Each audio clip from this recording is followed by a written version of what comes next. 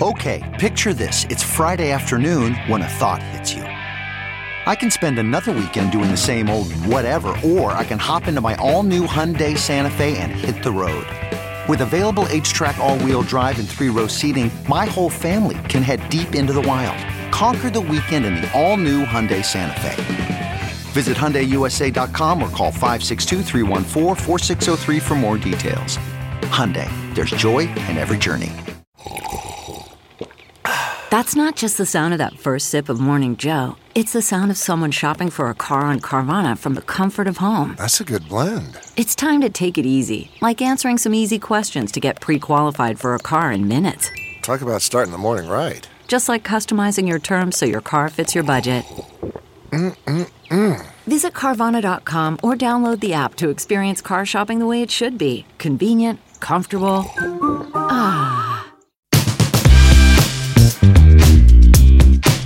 When I was 9 or 10, I had some gerbils and I named my gerbils after her. So I think I probably told her. What were the names of the gerbils? Well, they were both males, so it was Carl and Bernie. Okay. I mean, I don't know if that's something she well, hopefully she'll understand that is a compliment from a 10-year-old. But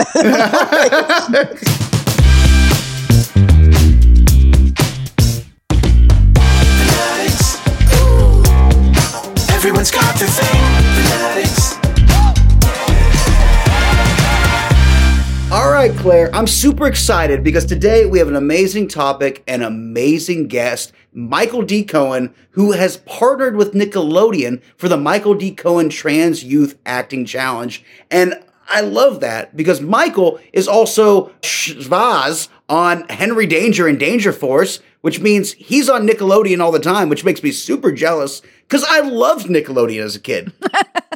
Did you always wish you could get slimed? Slimed, gacked, whatever. Just hit me with it. I was all about that. You remember Gack? Yeah, I do. I remember Slimed, but yeah, Nickelodeon is an awesome channel. And Jake, I gotta say, I love Michael because I have spent many hours, one might even say days or weeks or months or years, watching Henry Danger because my kids love that show. Of course. And one of my friends is one of the writers, producers on it. So I feel like I'm super connected. He talks about 1 degree of separation in this podcast. I feel like Michael and I are there. We're 1 degree away because of Henry Danger and his work on that show. Well, also, and in addition to being an actor, I mentioned it slightly, but he's also a LGBTQ plus / trans experience advocate, which means he works with people. And he's just a great person to be around, all in all, because he has so much love. He is an awesome person. And he also is TikTok famous, which I'm incredibly jealous of. I know! I've seen him! 3.9 million people on TikTok. TikTok is something I've yet to, try myself. So I'm TikToking away over here. But Michael's he's such a nice guy. And what I really appreciated was he didn't know me. He doesn't know you. He doesn't know us. He doesn't really know the team, came to us through PR. And he just opened up an open book about his love of Carol Burnett, which is what we're talking about, by the way. Yeah. And it's just such a great episode.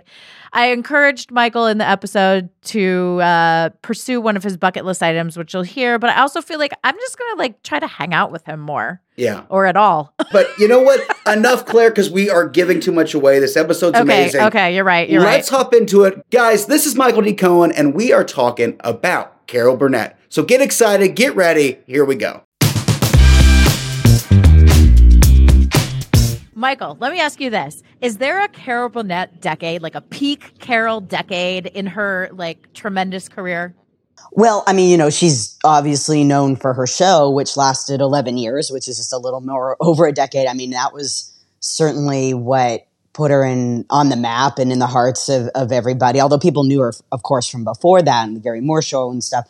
But yeah, that was her decade. What's remarkable about Carol Burnett is that while she simultaneously acknowledges how important that decade was and that show was, she continues to be out there and develop and share her memories and the nostalgia and how special that show was and continue to do other work. Mm-hmm. So she's done amazing work since then as well. And she was, recently on Better Call Saul. And now she's got this this other show that's coming out, Palm Royale, where she does an episode. Like she's constantly doing stuff. But yeah, I mean, it was her show. I mean, that was the quintessential Carol Burnett, zeitgeist. And when you mentioned the show, Michael, was that how you were first introduced to Carol, or was there some other way that she came into your life? I'm her long lost child. Okay.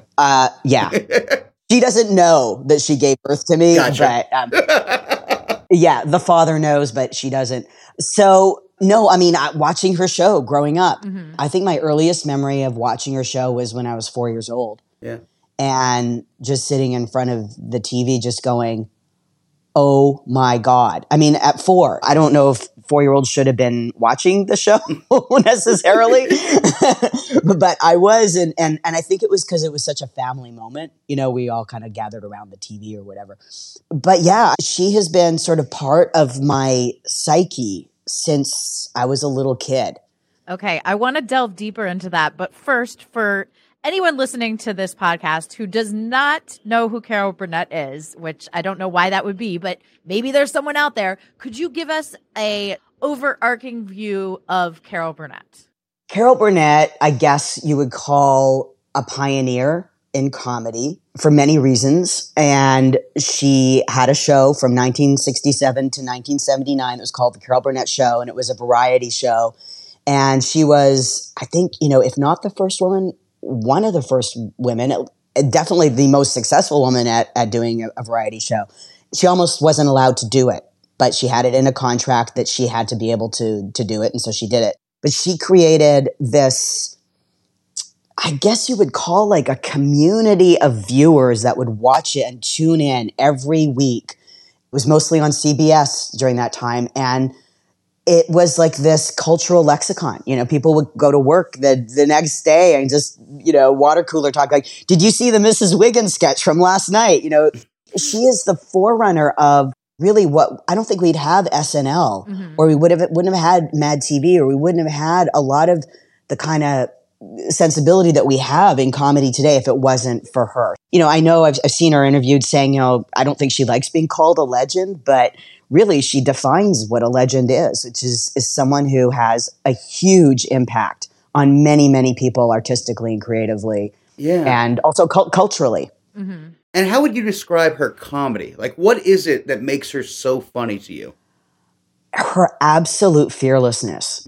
She does different kinds of comedy. Like what they did on her show was obviously sketch comedy, and it was, there was a lot of physical comedy, a lot of slapstick. It was almost like rooted in some kind of like vaudevillian Borscht Belt stuff. There was some of that. Absolutely. But it modernized that. And so she and the writers and her ensemble just created this it was an ensemble. That's the thing, is that you felt like you were part of this group because of the community that she had. And so there was something about her comedy that's incredibly generous, and that she works with the other people that she's, in her sketches and scenes with, in a way that is just, there's an energy of generosity in it. Mm-hmm. You feel that. You may not consciously know it, but I analyze comedy, so I get it. You mentioned earlier about sitting around and watching her show with your family. Is this something that you shared with them growing up? Did they also love Carol, or was this something that, oh yeah, Michael was all about? Totally. We would basically run the sketches and do the sketches in the car. I would be Mr. Tudball, and, my dad would be Mrs. Wiggins or something, and then we'd be doing the oldest man, Tim Conway's like, like that kind of stuff. We'd be doing all that crap in the car. We'd be like reliving the shows. It's something that, the best comedy is what unites people. We don't sit in a theater or at home in a living room and go, okay, we're going to laugh on this line. We all just spontaneously laugh together. So something has united us. The comedy has made us all connect in some way. So it was definitely a family affair for sure. Now, you said something really interesting, Michael, and I'm a fan of the shows you've been on because I have kids, so I've seen probably every episode of some of your series. You said you analyze comedy, and obviously you're very good at it. You're very funny yourself. What lessons did you take from those 11 years of the Carol Burnett Show and infuse into your own self as an artist? It's easy to analyze comedy when it's not yourself doing it. But when it's yourself doing it, it's like, well, I don't really got to think about that. I think that when you talk about someone being a fan, like, am I a fan of Carol Burnett? I mean, yeah, I'm a fan, but I feel like there's something more. I was thinking about this when I knew we were going to talk about it. I was like, what is it? Because fan doesn't quite cut it. And I was like, oh, you know what? Oh my God, I imprinted on her. It was an imprinting. Like, I would feel like a little duckling that like walked around, and just watched her and watched the ensemble and just felt like it wasn't a head thing. It was like I was soaking it up like a sponge into my body, like the physical comedy, the timing. I mean, comedy is very melodic. Everybody talks about how it has rhythm. And I teach acting and I teach special courses on comedy acting. So I've had to break it down in my head. The way I try and explain it is comedy is like a classical composition. When you've got a script, you can't just put in an extra quarter rest or whole note or whatever. Improvisational jazz, you can do that. That's more like drama. But comedy, you've got to follow an extra an extra an extra beat of silence. All those things will make or break a joke. And a really good comedic actor will put a pause in or silence in or something to enhance the joke. But if you don't feel that rhythm, then you're ruining the joke. So what was the question?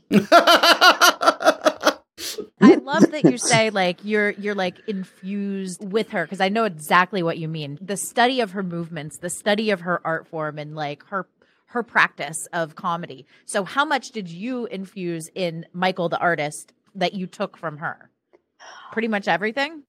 Yeah, I mean, I can't think of anybody that has influenced me more in any way in my life. Like, I mean, probably my parents, okay, but that's sort of different. I mean, the imprinting was kind of energetic. It was sort of like just watching her on TV, and she kind of described this in terms of her relationship with Jimmy Stewart. I met her once at a book signing, and I said, "You're my Jimmy Stewart." And she just looked at me, and I hope she got that. Like, I hope she understood.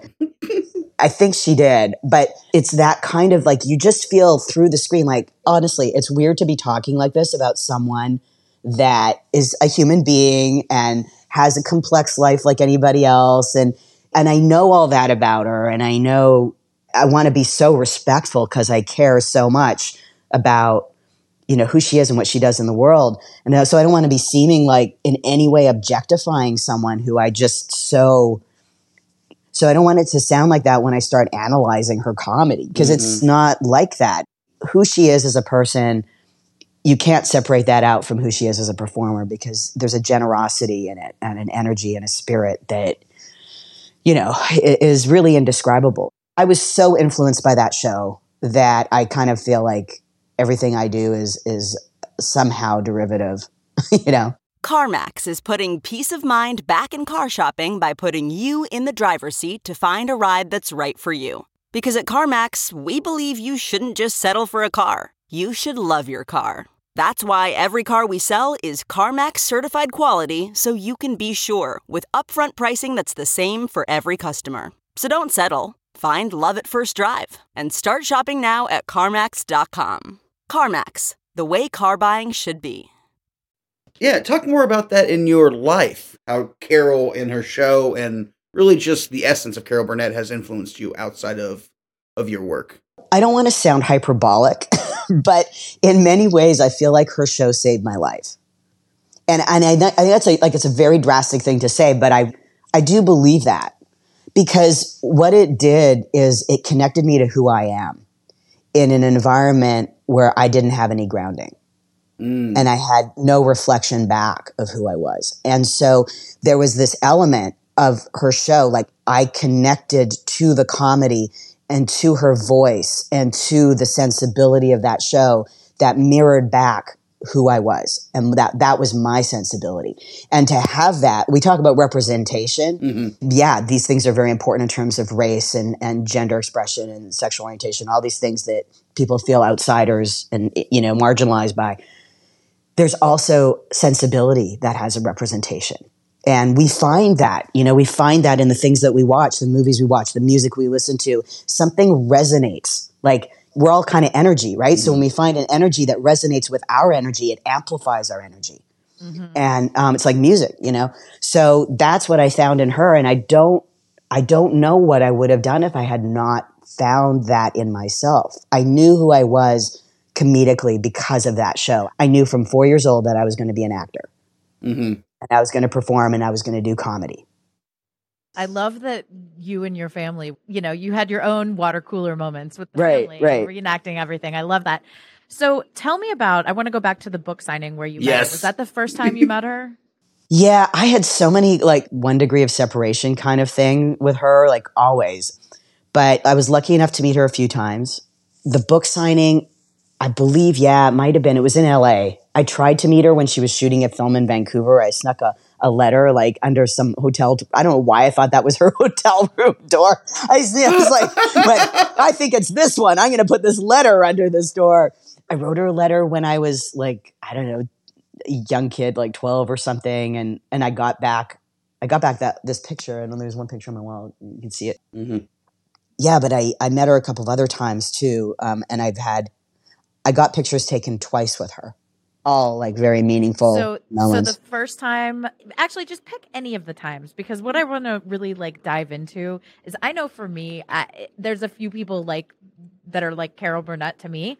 And I get like so emotionally charged and energized, I guess you could say, like physically, when I'm like anticipating that conversation, that moment. How did you feel? Like, what was going through your head and your body as you're waiting either in the book line or slipping this letter under her door? What was going on with you, Michael?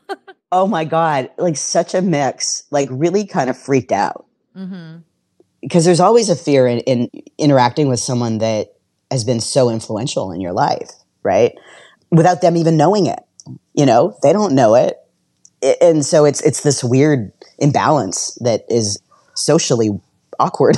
So you're like, we're all humans and we're all kind of equal on some levels, but not in our minds, So yeah, I was pretty freaked out and then really jazzed. And I think part of it was just conquering the fear and going, okay, yeah, I'm going to reach out. I'm going to put myself out. Can we go back to that letter for a second?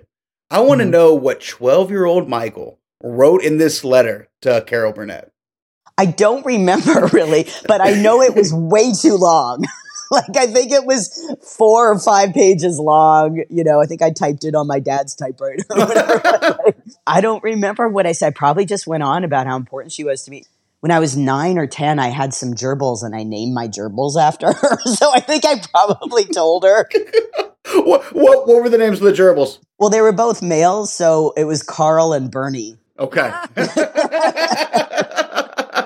I mean, I don't know if that's something she well, hopefully she'll understand that is a compliment from a 10-year-old. But if someone told me they named their gerbils after me, I'd be like, oh, okay. Well, a 10-year-old is great. If like a 6-year-old man told me that he's doing it now, no, that's not okay. Well, that's the thing. Yeah.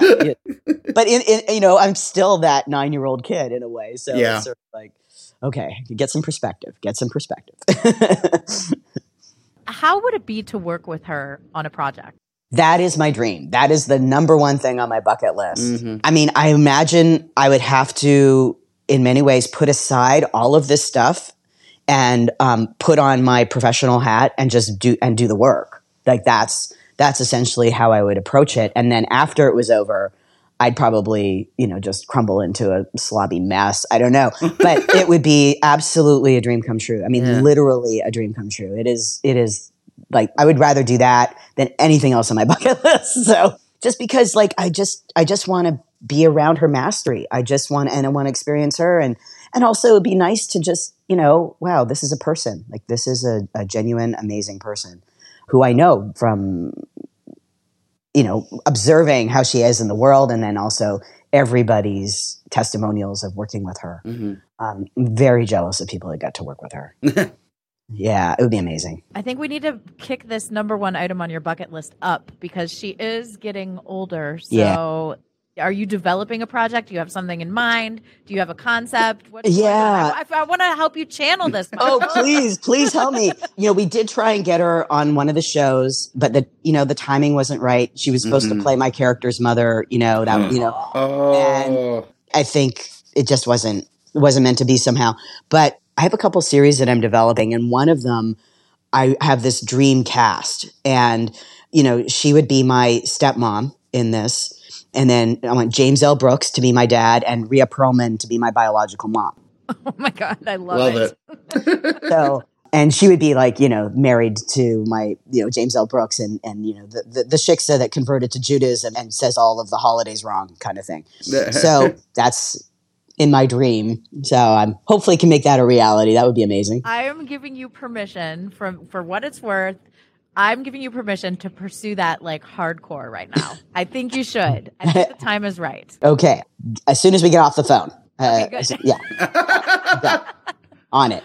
Let's talk about her performance in one of my favorite musical adaptations, Annie, as Miss Hannigan. Mm-hmm. I probably have seen that movie like 100 times. I don't know. She's literally, I feel, perfect in that role. What are your thoughts? Oh, yeah. I mean, amazing. She won some awards for that too, right? Like, was it her Tony was, I'm trying to remember if her Tony was for that. Someone look it up. But, and I know she did a TV version of it too, right? So she won the Emmys. I think she got was for her show. I know she got a whole bunch of Emmys for her show, like a ridiculous amount. She got like 6 Emmys. She got 7 Golden Globes. Michael, I want to go back. You mentioned earlier when you were talking about feeling seen when you saw Carol Burnett. Could you talk more about that? Yeah, I mean, most people who know who I am or know of me know that I transitioned about 20-something years ago. And so I grew up from a very early age feeling like I was in the wrong body. But it wasn't like now where, there's a lot of crazy, uninformed backlash that people don't understand what this is. But there's also a lot more awareness of this now, and there's representation. So, but when I was growing up, that wasn't the case. So I didn't know what was going on with me. I didn't have words for it. But what I saw was a woman on TV that basically was completely irreverent around being a woman. And she used her body and the physical comedy to make fun of that, making fun of and it wasn't just women, men did it too, right? But it was I was focused on that. I was like, wow, you can be in this body and not take it seriously. And she'd have Nora Desmond and like Charo's mom come out and they had the boobs with like the baseballs and the Bob Mackey's Brilliance, whoever thought of that, and the boobs are like hanging there like that kind of stuff. Mrs. Wiggins in the skirt, like trying to get into the booth, into a booth in a restaurant and this whole with her butt sticking out. Like it was irreverent. She was doing stuff as a woman that you weren't quote unquote supposed to be doing. You're poking fun at things that had been so made, precious and protected and kind of, puritanically revered in some weird way. Yeah. And that was amazing. So then that's kind of what I did. I just made fun of my body. That was a coping mechanism. And I, did summer camp sketches and had a sketch at camp with this group of these girls. We called ourselves the Volupes.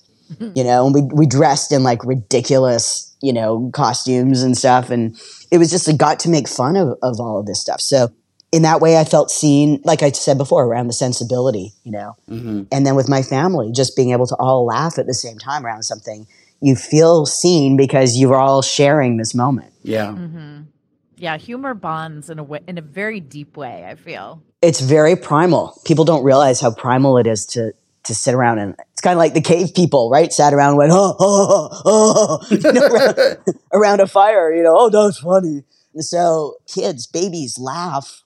They're not taught how to laugh. They just inherently laugh at things and find humor in things. It's something that is primal and it's part of our human wiring and it's social. All right, Michael. So do you think your love for Carol has connected you to a lot of people in your life? I don't know. It feels a little solitary. Okay. There's fan clubs, because I think that sometimes I feel misunderstood around it. They'll go, oh, Carol Burnett, I love Carol Burnett. I mean, who doesn't love Carol Burnett? Yeah. Everybody loves Carol Burnett. And they're like, oh, I love Carol Burnett. And I feel like saying, no, you don't understand. Yeah. You don't understand. Yeah, you don't understand how, like, the level of what this is for me, And I don't want to sound like I'm some creepy, weird, like, stalkery kind of thing. It's not like that. But you get it. It's just this, this resonance that is deeper than just being a fan of someone. It's like knowing multiple episodes of a TV show that you love, like I do. I know multiple episodes of King of the Hill because I love that show. It's the same kind of obsession that other people would maybe think is crazy, right? No, I'm crazier. Okay, there we go. How are you crazier, though, Michael? Tell me, how do you one-up me there? I don't know. But I don't tend to memorize shows and stuff like that, but I can get why people would. And I've worked with lots of actors that are like that about certain shows, and they'll start reciting things like, on a break between scenes. I'm like, how do you know that? That is fandom for sure. I don't know. I think there's like a difference between resonating with a particular piece of work and resonating with a particular performer. 100%. One's a reality and one is a complete act of fiction. Yeah. I loved Arrested Development. Okay. Yes. Like I just thought it was brilliant. I love The Good Place. Like, there's some really great stuff. And I could go back and watch those episodes again or whatever. I'm a fan of the show, and it may inform some things around my comedy, but it doesn't really inform who I am. It didn't shape me. I didn't imprint on it, let's say, So that's why it's just different. And most people, I think, don't start watching a particular person on TV from the age of 4. I don't think that's a normal thing. And still are able to watch new work, in 2023. It's amazing. Or they are, and they're just still watching Barney all these years later. Yeah. That's not the case here. When the very first thing you said when we started talking about Carol Burnett was that she was part of your psyche. Can you kind of describe what you meant by that? Is it her philosophy? Is it her approach to life? It's not just the comedy, because I feel like it's the person. It's what she represented. It's who she was in herself, I think that she showed and modeled that you can have family in an ensemble on TV, because it showed through the work. Whenever Tim Conway would crack Harvey Korman up or whatever, right? There was a family feeling, like you were watching a family have fun. And that translated, and especially like with kids feel into things. Kids don't think through things the way an adult does, right? An adult can go, oh, well, they're getting paid. And, a kid doesn't see that. A kid just sees a bunch of people that are having an amazing time together. And then as I got older and, learned more about the show, her philosophy around how people should be treated, how you treat other people. She was the quote, sort of CEO of the show, but she used her power in a really constructive way. And as a woman, I think she had to endure a lot of sexism and misogyny to deal with certain suits that had to, not that she almost didn't get to do the show, but they pushed back and said, no, a woman can't do a variety show. Her ethics and the way that she communicates is just so palpably positive, supportive, generous. She sued the Inquirer for, when they made a false statement about her at a restaurant and being drunk in a restaurant. And that's a sore spot for her, for sure, given her history, and showed the world that you don't have to, you can be a nice person and a good person, and you can stand up for yourself and do what's right when someone does something wrong. And that was modeling something. That was in 1976 that happened. And so, she modeled a kind of autonomy. So Psyche, it wasn't just about the comedic sensibility. It was also about how to be in the world. How do you treat other people? How do you have family outside of family? What kind of work do you want to do? How do you want to be in that work? What kind of leader do you want to be? Yeah. And at the time, can you be born into a female body and have those things? I feel like there's certain people in our society that are more evolved than the time frame and the circumstances to which they're born into.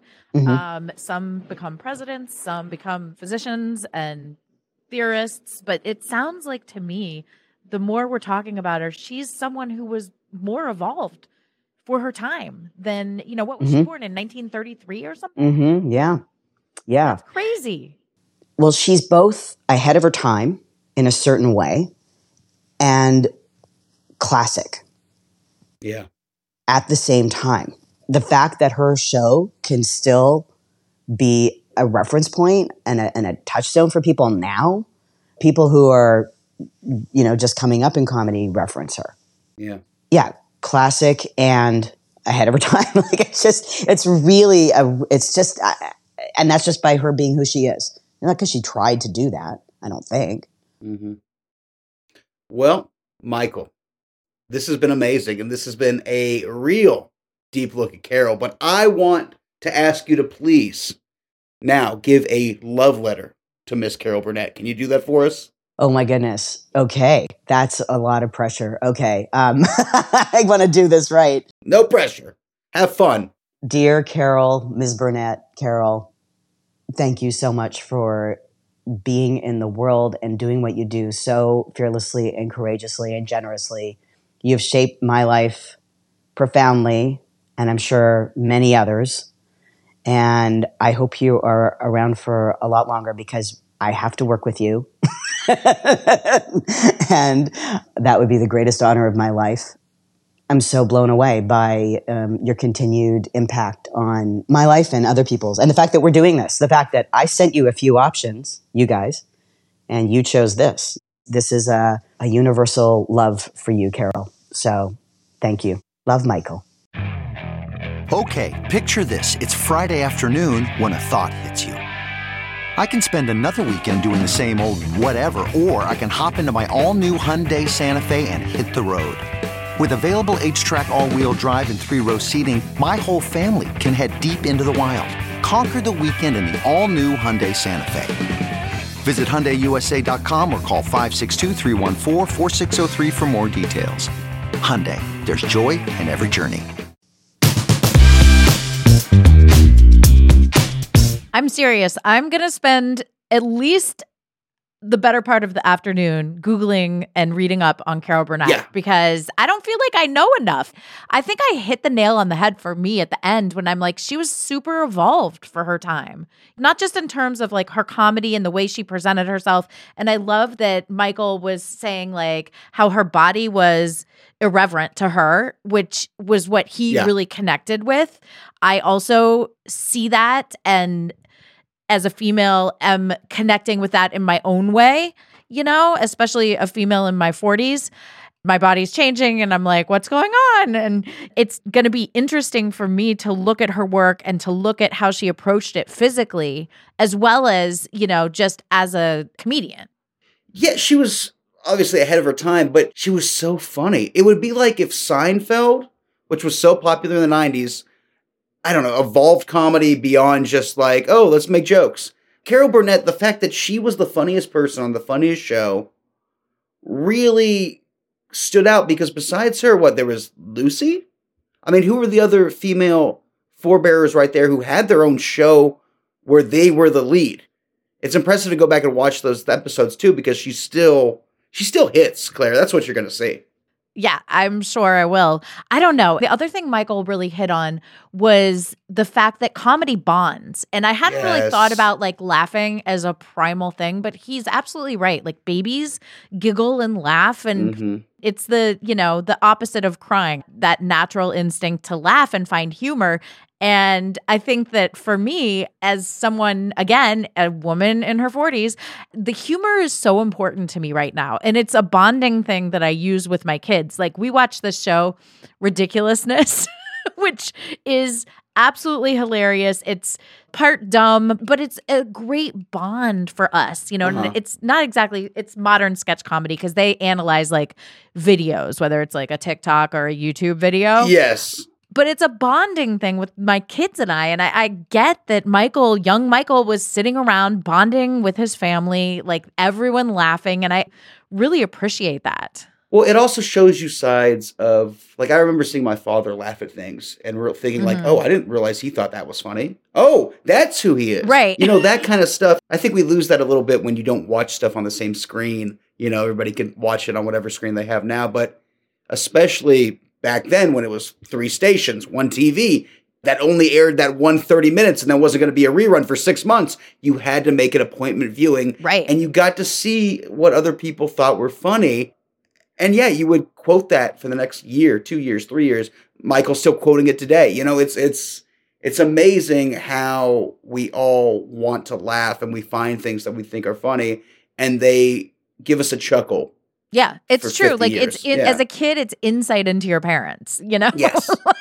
And your brothers and sisters too, to see what else they think is funny. And why do they think that's funny? What do they know that I don't know? You know, that kind of stuff. Exactly. I remember my dad loved Caddyshack and loved Rodney Dangerfield. I saw my dad laugh at the 40-Year-Old Virgin, die laughing. And I was just like, who is this person? What is happening here? Wait, he thinks this is funny? I was just shocked.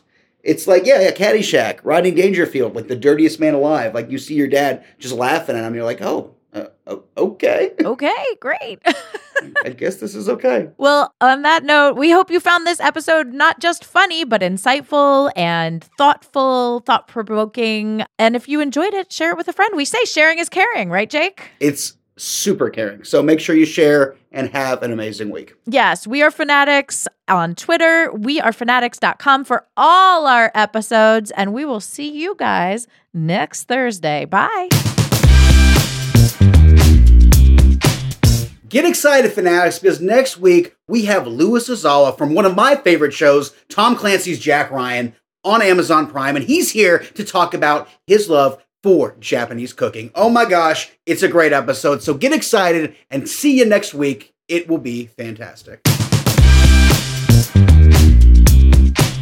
Thank you for listening to Fanatics, a Roddenberry podcast. For more episodes and info, head over to wearefanatics.com or tweet your Fanatics thoughts and stories at wearefanatics. Yes, that's We Are, FANADDICTS. Our show is hosted by Claire Kramer and me, David Magadoff. Produced by me, Claire Kramer, and Kelsey Goldberg. Executive producers Trevor Roth and Rod Roddenberry. Our sound engineer and editor is Elizabeth Joy Wyndham, and you can thank Stephen Mudd for our theme song. Catch us next Thursday for another Fanatics episode.